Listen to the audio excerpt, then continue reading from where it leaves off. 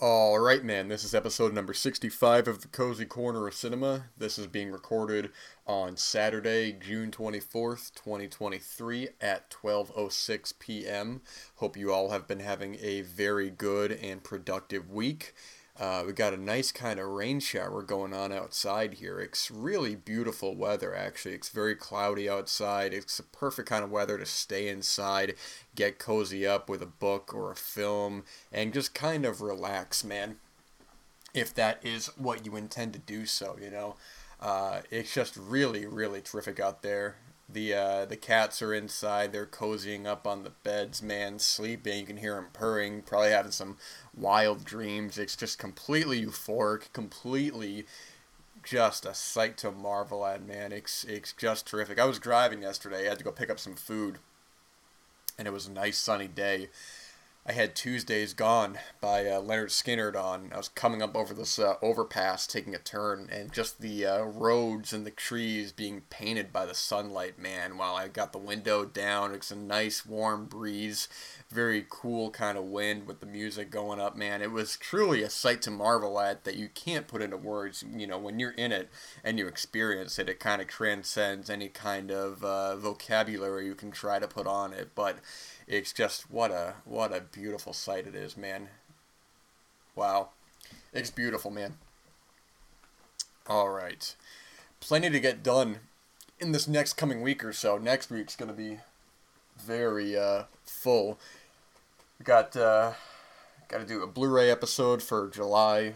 Got to do another Cozy Corner, and got to do the top 10 of 1934, which should be coming probably early next week. I don't know if it'll arrive exactly on Saturday the 1st, but it'll show up with at least in the first half of the week.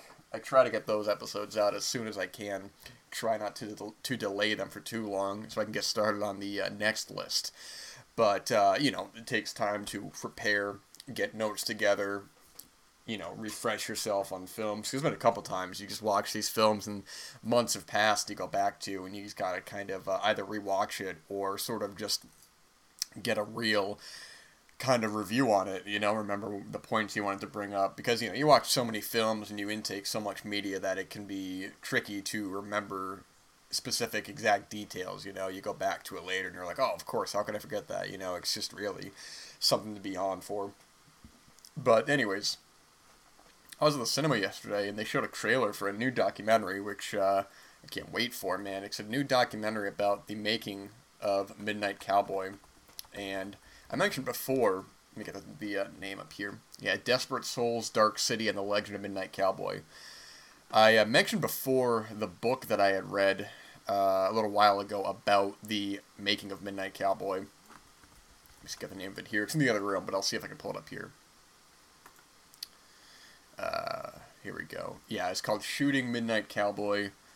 The full title is Art, Sex, Loneliness, Liberation, and the Making of a Dark Classic, written by Glenn Frankel from 2022, which was a good book. It's a very solid book. What's interesting about the book, and what looks to be the documentary as well, is that while it is about the film itself, it's more about the climate of the time, in terms of a post-Vietnam era. I was talking last week when I was talking about Variety about New York in the mid-'80s, and I actually also wanted to correct myself. I don't know if I intentionally said it, but I didn't mean to, that the Variety Theater was not in Times Square. It was actually I believe it was near Times Square, but I think I may have said it was there, but it is not. So I just wanted to clarify that. But it's interesting to see New York at that point, looking at it in Midnight Cowboy, kind of a lot of the danger that was around, a lot of the grunginess, a lot of vets coming home and just really not knowing what to do with their lives, man. There was a documentary that I actually wanted to watch. I think it was about 20 minutes or so, and it was about a lot of the Vietnam vets who were coming home and, were either suffering from severe PTSD or were addicted to drugs and kind of wandering the streets, and I wanted to write down the name of that. But anyways, that looks like a very interesting documentary. It's going to have to be watched. But yeah, that Midnight Cowboy documentary looks fantastic. I definitely can't wait for that. It looks like they got interviews with Bob Balaban and John Voight. So definitely will be on that, like White on Rice, when that's available. And I've talked about John Schlesinger on the show a couple of times, some of his films. He did a really terrific film from '76, also with Dustin Hoffman, Marathon Man. And in the book they talk about his film Darling, which I really want to watch. There was another film that he did I wanted to... maybe it was just Darling. Alright, maybe I'm thinking of something else. But yeah, Darling's one that I'm going to have to definitely get on at some point, man. That's been on my watch list since I read that book. And yeah, man, they talk about him being an English filmmaker, someone from London coming to America to make this kind of film, man, to really kind of show what kind of the not just New York, but what America was turning into, this sort of divide amongst, the youth, and the political divide, and the state of New York, not the, like, literal state, I mean, like, where it was at, and sort of the dirtiness, the grunginess, people kind of wandering around, almost like zombies in a way. I love what Paul Schrader said about Taxi Driver when he described Travis Bickle as, like, him and his taxi cab are like a casket on wheels, just floating through the streets, and it's just such a haunting image and such haunting vocabulary to think of, but it's always kind of really stuck with me. But that'll definitely be watched when that is available, hopefully sooner than later. But Midnight Cowboy was one that, after I read that book, I had every intention to go back and rewatch, and then I just never did. I have that on Criterion in the other room. But that's, I've said before, I think that's just a brilliant film. I think that's just one of the really important seminal films from the transition to, from the old Hollywood to the new Hollywood, along the lines of films like Bob and Carol, Ted and Alice, and Joe. Just a lot of these really, brilliant, sort of aware films. I say brilliant, maybe not so from the film itself.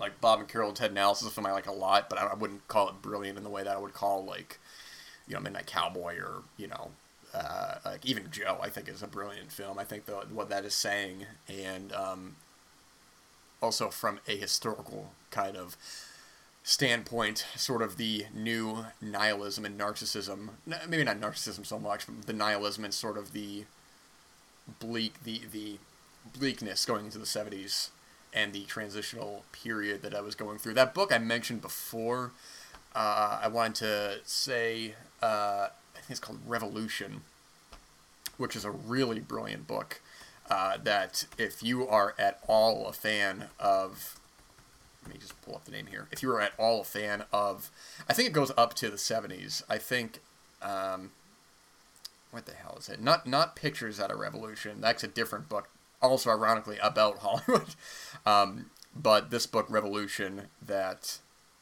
of course, now I'm trying to find it, and it's not going to work. Yeah. But anyway, it's about primarily just the 60s and the world cinema that was coming out of it. They talk about, like the French New Wave and the Italian neorealism and a lot of the Hollywood films that are being made into, and I think it ends at around the 70s, talking about what the filmmakers would go on to do afterwards, some who would go on to make interesting later work, and others who either had early deaths or just didn't ever really make that many memorable films afterwards. And they talk about, like, and actually I don't remember if they talk about Antonioni, of course, but more so in terms of, from his 60s films to specifically Zabriskie Point from 1970, which is a very politically charged film. I would say probably his most politically charged film, with his criticisms of America at that point, which I just watched Zabriskie Point probably about a couple months ago or so. It was great because I had watched The Other Side of the Wind, which Orson Welles was making was directly lifting from some of the sequences in Zabriskie Point. If you've seen both these films, you have the characters wandering through the desert, these sort of lost, young adults. But anyway, so TCM had it on, so I went ahead and watched that. And it's a very interesting film. I don't know, it didn't quite resonate well with me. I don't think it's quite as nuanced as Antonioni's other work. I think Antonioni, the more work of his that I've seen, the more I really have found myself just completely enraptured with him as a filmmaker. I think he is a brilliant filmmaker, and everything I've seen of his, I either have loved or liked. And I think Zabriskie Point is my least favorite of his work. I haven't seen The Passenger yet from '75 with Jack Nicholson, but I think when he was his earlier work, I just find a lot more subtle and nuanced. His work of like Blow Up and La Ventura and La Notte and Les Clis, especially like Red Desert, I think is brilliant. That it's funny that Zabriskie Point is his follow-up to Blow Up, which Blow Up I think is a brilliant film, and Zabriskie Point is a interesting film. But I don't know if it's just a different climate. It's a different kind of film for Antonioni. It's much more, at times feels almost, I don't even want to say cinema verite because it's really not that, but it feels a little bit more improvised. There's the sequence at the beginning of the film when you have all the college kids kind of debating and arguing, and that feels, I wonder how much of that is scripted and how much of that is intentional, before you get to later in the film when it's, these two characters kind of off on their own, wandering around. And it is worth watching, though. I think at least once. It may be a film that I would have to come back to, but I just don't think it's quite up to par with his other work, which is obviously, unfair to say for a filmmaker. What was that? What's the Woody Allen film when they're talking everything he does? They're talking about, it's not as good as your early work. I think it was, oh my gosh, what the hell was that film? There's so many Woody Allen films that it's hard to remember which one. Oh my gosh, it's going to bother me now what that film was. I'm going to have to look this up, actually.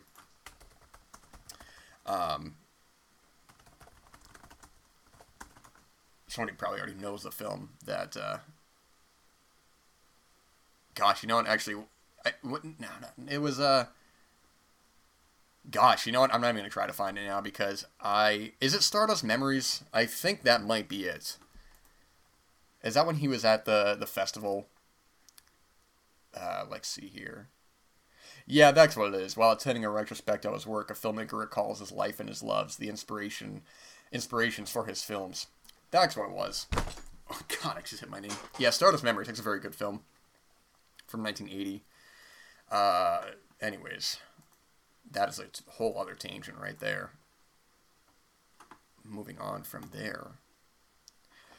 Alright. Moving on from there. Let's see. I want to talk about this film. Yeah, let's talk about this. A film that I mentioned last week.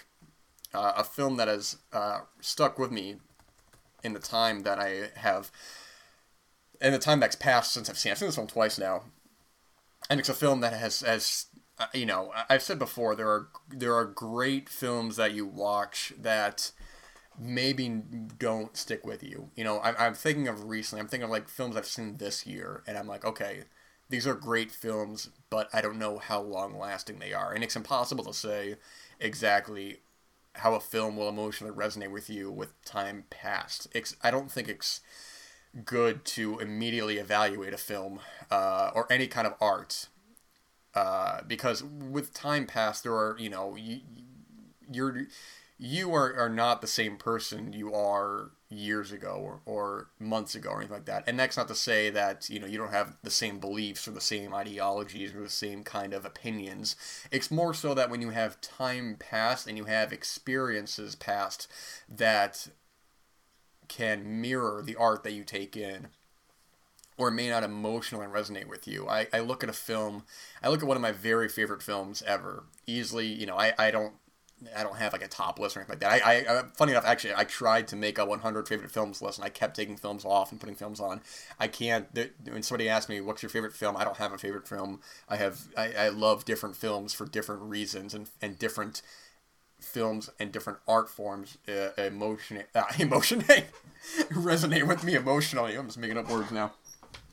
But a film like Gus Van Sant's My Own Private Idaho, with Keanu Reeves and River Phoenix, which the first time that I saw that film, I didn't get it at all. And when I say I didn't get it, I don't mean I didn't understand it. That's a shallow kind of reasoning. There are films I don't understand from a shallow point of view that I have great feelings on, positively. But it's a film that I watched, and I just thought I don't know what you're trying to do with this. And then I watched. It was a film that stuck with me, and I knew I didn't like it, but I was thinking, why is this still sticking with me? Why am I still replaying scenes? Why are there better films that I have seen after this that I remember less about? And ultimately, when I went back with at least years passed. I mean, or maybe not years. Maybe it was like a year, like months, and it was a good amount of time for it to be a significant amount of time. But I eventually went back, and I watched it, and it was like watching it for the first time with a completely different perspective, where I'm watching that film and I'm watching the way that scenes are played out and certain musical cues are played. Not when I say musical cues, not like songs, like record, like needle drops. I'm talking about like certain moments, the way they correlate with the score and certain directorial choices that at first I was like, I don't understand what you're trying to do with this. That on a second viewing, I'm able to understand more and get more emotionally attached to. And that's why I think that film is, that's a whole other conversation. The film I was talking about here, which I think has been slowly creeping up to being a favorite film of mine, but I would need to watch it for a third time, is from a filmmaker I admire a lot, and I think a lot of people like a lot, Jim Jarmusch. His 2016 film Paterson, with Adam Driver and Golshifteh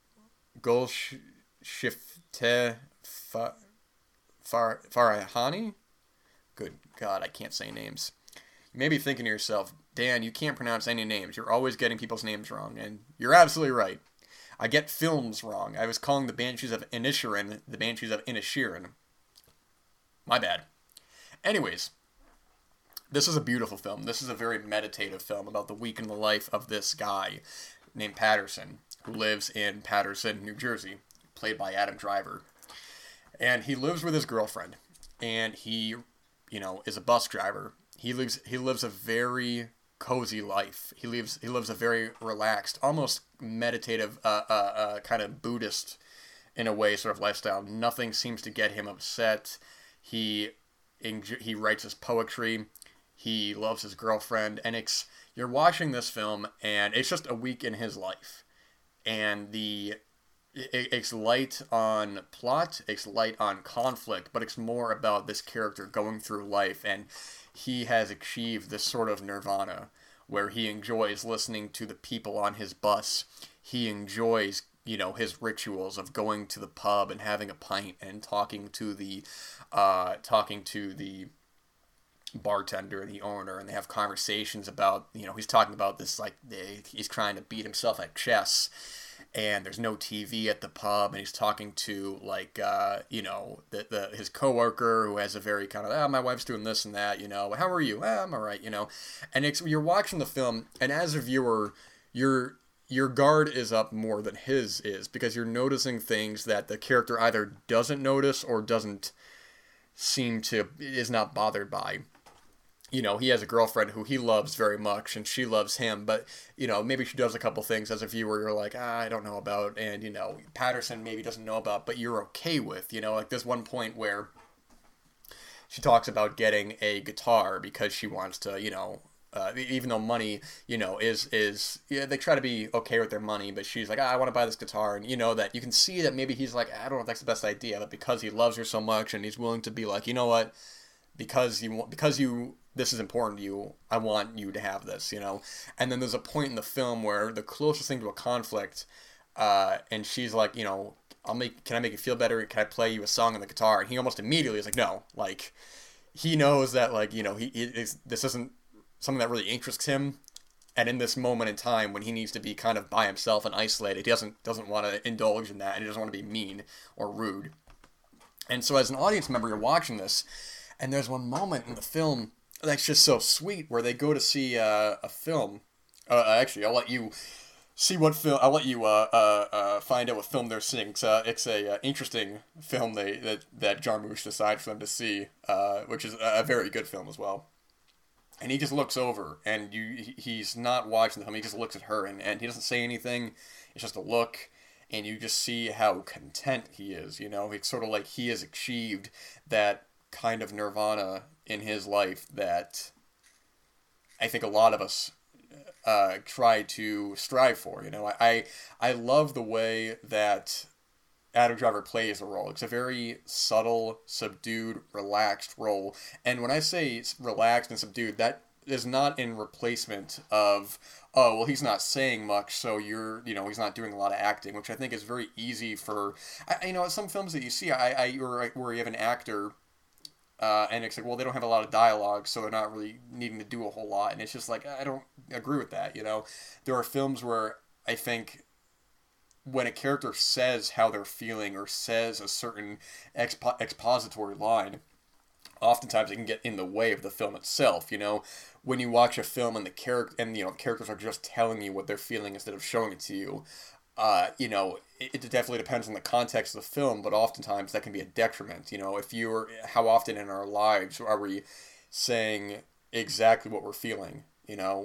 Probably not as often as a character in a film, because we don't need to express to somebody else like a character would in a film, like, hey, hey audience, I am feeling this right now, I am feeling sad. And how many times do you watch a film where a character has all this exposition that you would never say to a person? You watch a film and it's like, you and I have had a past. There was a time we did this, and there was a time we did that, and now I am fed up with our relationship. And I remember I was watching a film, and I was like, there was one sequence early on where it was an ex-wife of a character, and I was like, good God, man, they are just explaining their entire... They're like, you left us when you did this, and then I grew up with this, and our daughter... And I'm like, good God, man, this character would never say that in this situation. That is just such poor writing. Good God, man. I remember even when I watched that film at the time, I was like, what is going on here, man?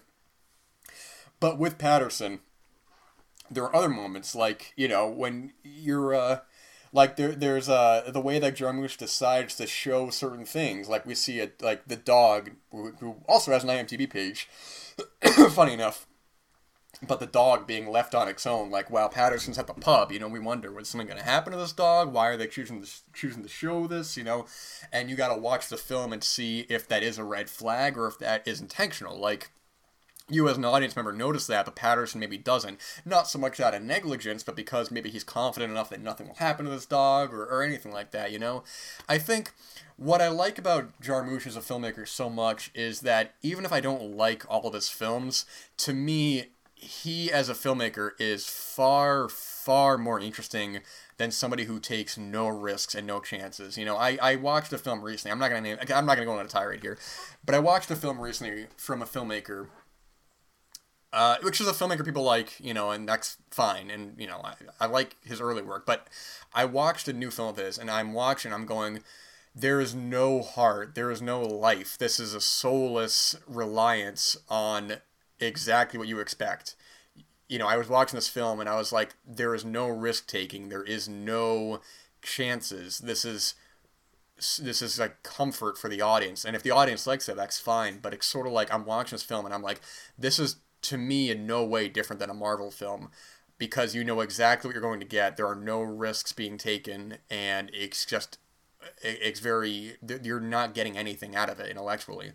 And when I say that, I say a Marvel film, but I'm not taking a dig on Marvel films. Obviously, I understand the appeal, and I think that's great that people come together and like those. I'm saying that from my point of view, that, it's almost like on autopilot, like anybody could make this film. And that's why when I look at, like, that film that I saw, it's just like, there's no heart, there's no soul. This is completely just a safety net. So I watched Jarmusch, and I get the complete opposite. His earlier work, which I haven't seen all of his films. There's a handful of his work that I haven't seen. Let me see here. I've seen, in order, Stranger Than Paradise, Down by Law, Dead Man, Only Lovers Left Alive, Paterson, and The Dead Don't Die. So I know I've heard Permanent Vacation and Coffee and Cigarettes, both very good. Actually, I have a Blu-ray of Broken Flowers. Oh, I've also seen Ghost Dog. I forgot about that film. I have a Blu-ray of Broken Flowers that I have not seen yet, but I hear is pretty good. But with his films, some of his films I don't like more than others. I would say that, and I don't want to take a dig at this, I don't want to be a jerk, but, like, To me, I think The Dead Don't Die is his weakest film. I think the writing in that film is just very poor. He's trying to do too much, but it doesn't work. But to me, I watch that film and I go, okay, well, this feels different than Paterson. This feels different than Only Lovers Left Alive. This feels different than Stranger Than Paradise. He's trying to do something different. And, okay, it doesn't work for me, but I'm okay with that, because if it does land for me, or it does land, maybe you watch The Dead Don't Die and you're like, I thought that was one of his best films, and that's completely your prerogative. Then you can look at that and his other work and go, okay, he's taking chances, he's taking risks. When I see filmmakers who don't take risks or chances, not that you have to, but when I see films that are almost like on autopilot, it's sort of like what are you doing, man? That's why, that's why I love what Scorsese does, man, because he'll do films you might expect of him that are also brilliant, but then he'll do films like Kundun or The Age of Innocence or Silence, or even when he goes back to his kind of, not even necessarily back, when he does something that you expect more traditional, like The Irishman. It's like, you think you're going to be watching one thing, and then it's almost a meditative, sort of self-reflective life, or a self-reflective analysis of the life of these people and how this lifestyle is a very isolated one. It's not Goodfellas, it's not Casino. It doesn't revel in the carnage. Not that those films do either, but you get what I'm saying, is that it's, the violence in The Irishman is quick, it's brief, it's harsh, It's not harsh, I'm sorry. It's very, matter of fact, But that's why I love Jarmusch. I think he's such an interesting guy. And also, he's such an interesting guy as well. He's that's whole the conversation right there. But with Paterson, it's just one of these films that's really stuck with me that I've just thought about endlessly, and I've seen Adam Driver in other films, and I just am always brought back to his performance here. And I think Adam Driver, he's just become one of my favorite actors working right now. I think anytime he appears in a film, it's definitely, it's like, oh, that's terrific. He saw something in the script that made him want to be on board. It's just, I think this is a film that I don't think has been talked about enough in terms of Jarmusch's work. Because his recent work, I think Only Lovers Left Alive got a lot of talk. Remember, there was a lot of talk when that came out, and I like that film quite a bit, actually. That's a very interesting vampire film that's more about the characters than it is about any kind of horrific kind of aspect to it, I should say. With, very good performances by Tom Hiddleston, Tilda Swinton, how do you say her name? Wasikowska, and Anton Yelchin, R.I.P. And that film feels different than Paterson, which feels different than The Dead Don't Die. It's just great stuff. So, yeah, if you're... also, there's a connection. I was talking about LA Without a Map last week, and there's a Jarmusch film featured in that, which I will not spoil, and I wouldn't recommend looking up. It's a nice surprise if you watch the film. But either way, this was a Amazon film, I believe, so you should be able to watch this on Prime, and this, I think, has a Blu-ray as well. But anyways, this is completely worth your time, and I think this is one of the most beautiful films of recent memory, and I say recent memory of maybe the past decade or so, which I think is a good starting point. I say recent memory, and then I always forget. I'm like, oh man, 2018 was 5 years ago. Good God, man. I always talk about, being aware of time and using it wisely, so you definitely don't want to be wasting it on situations or scenarios or people that you don't want to be associated with. It's sort of like you really got to use your time the way that you find benefits going to be the most beneficial to you. If that means staying inside and working on your art, or going out and seeing acquaintances or lovers or friends or whatever it is, then that is completely something that you need to be at the forefront of. If you're finding yourself, why am I here? Why am I doing this? Why am I associating with these people? If you find yourself in that situation, then I think it's time to take a step back and kind of reflect on where you're at. But anyways, guys, this episode is just about wrapping up. So it's still raining out, a bit of sun outside, a little less cloudy. The cat is now cleaning himself because I'm sure I probably woke him up. But anyways, guys, use your time wisely. Make sure you are doing good. Make sure you're eating good. All that good stuff. I'll be back next week with a couple episodes. Like I said, the July Blu-ray episode will be coming. Another Cozy Corner, and then the top 10 of 1934 will be out. So you guys take care. All the best. That's all I got.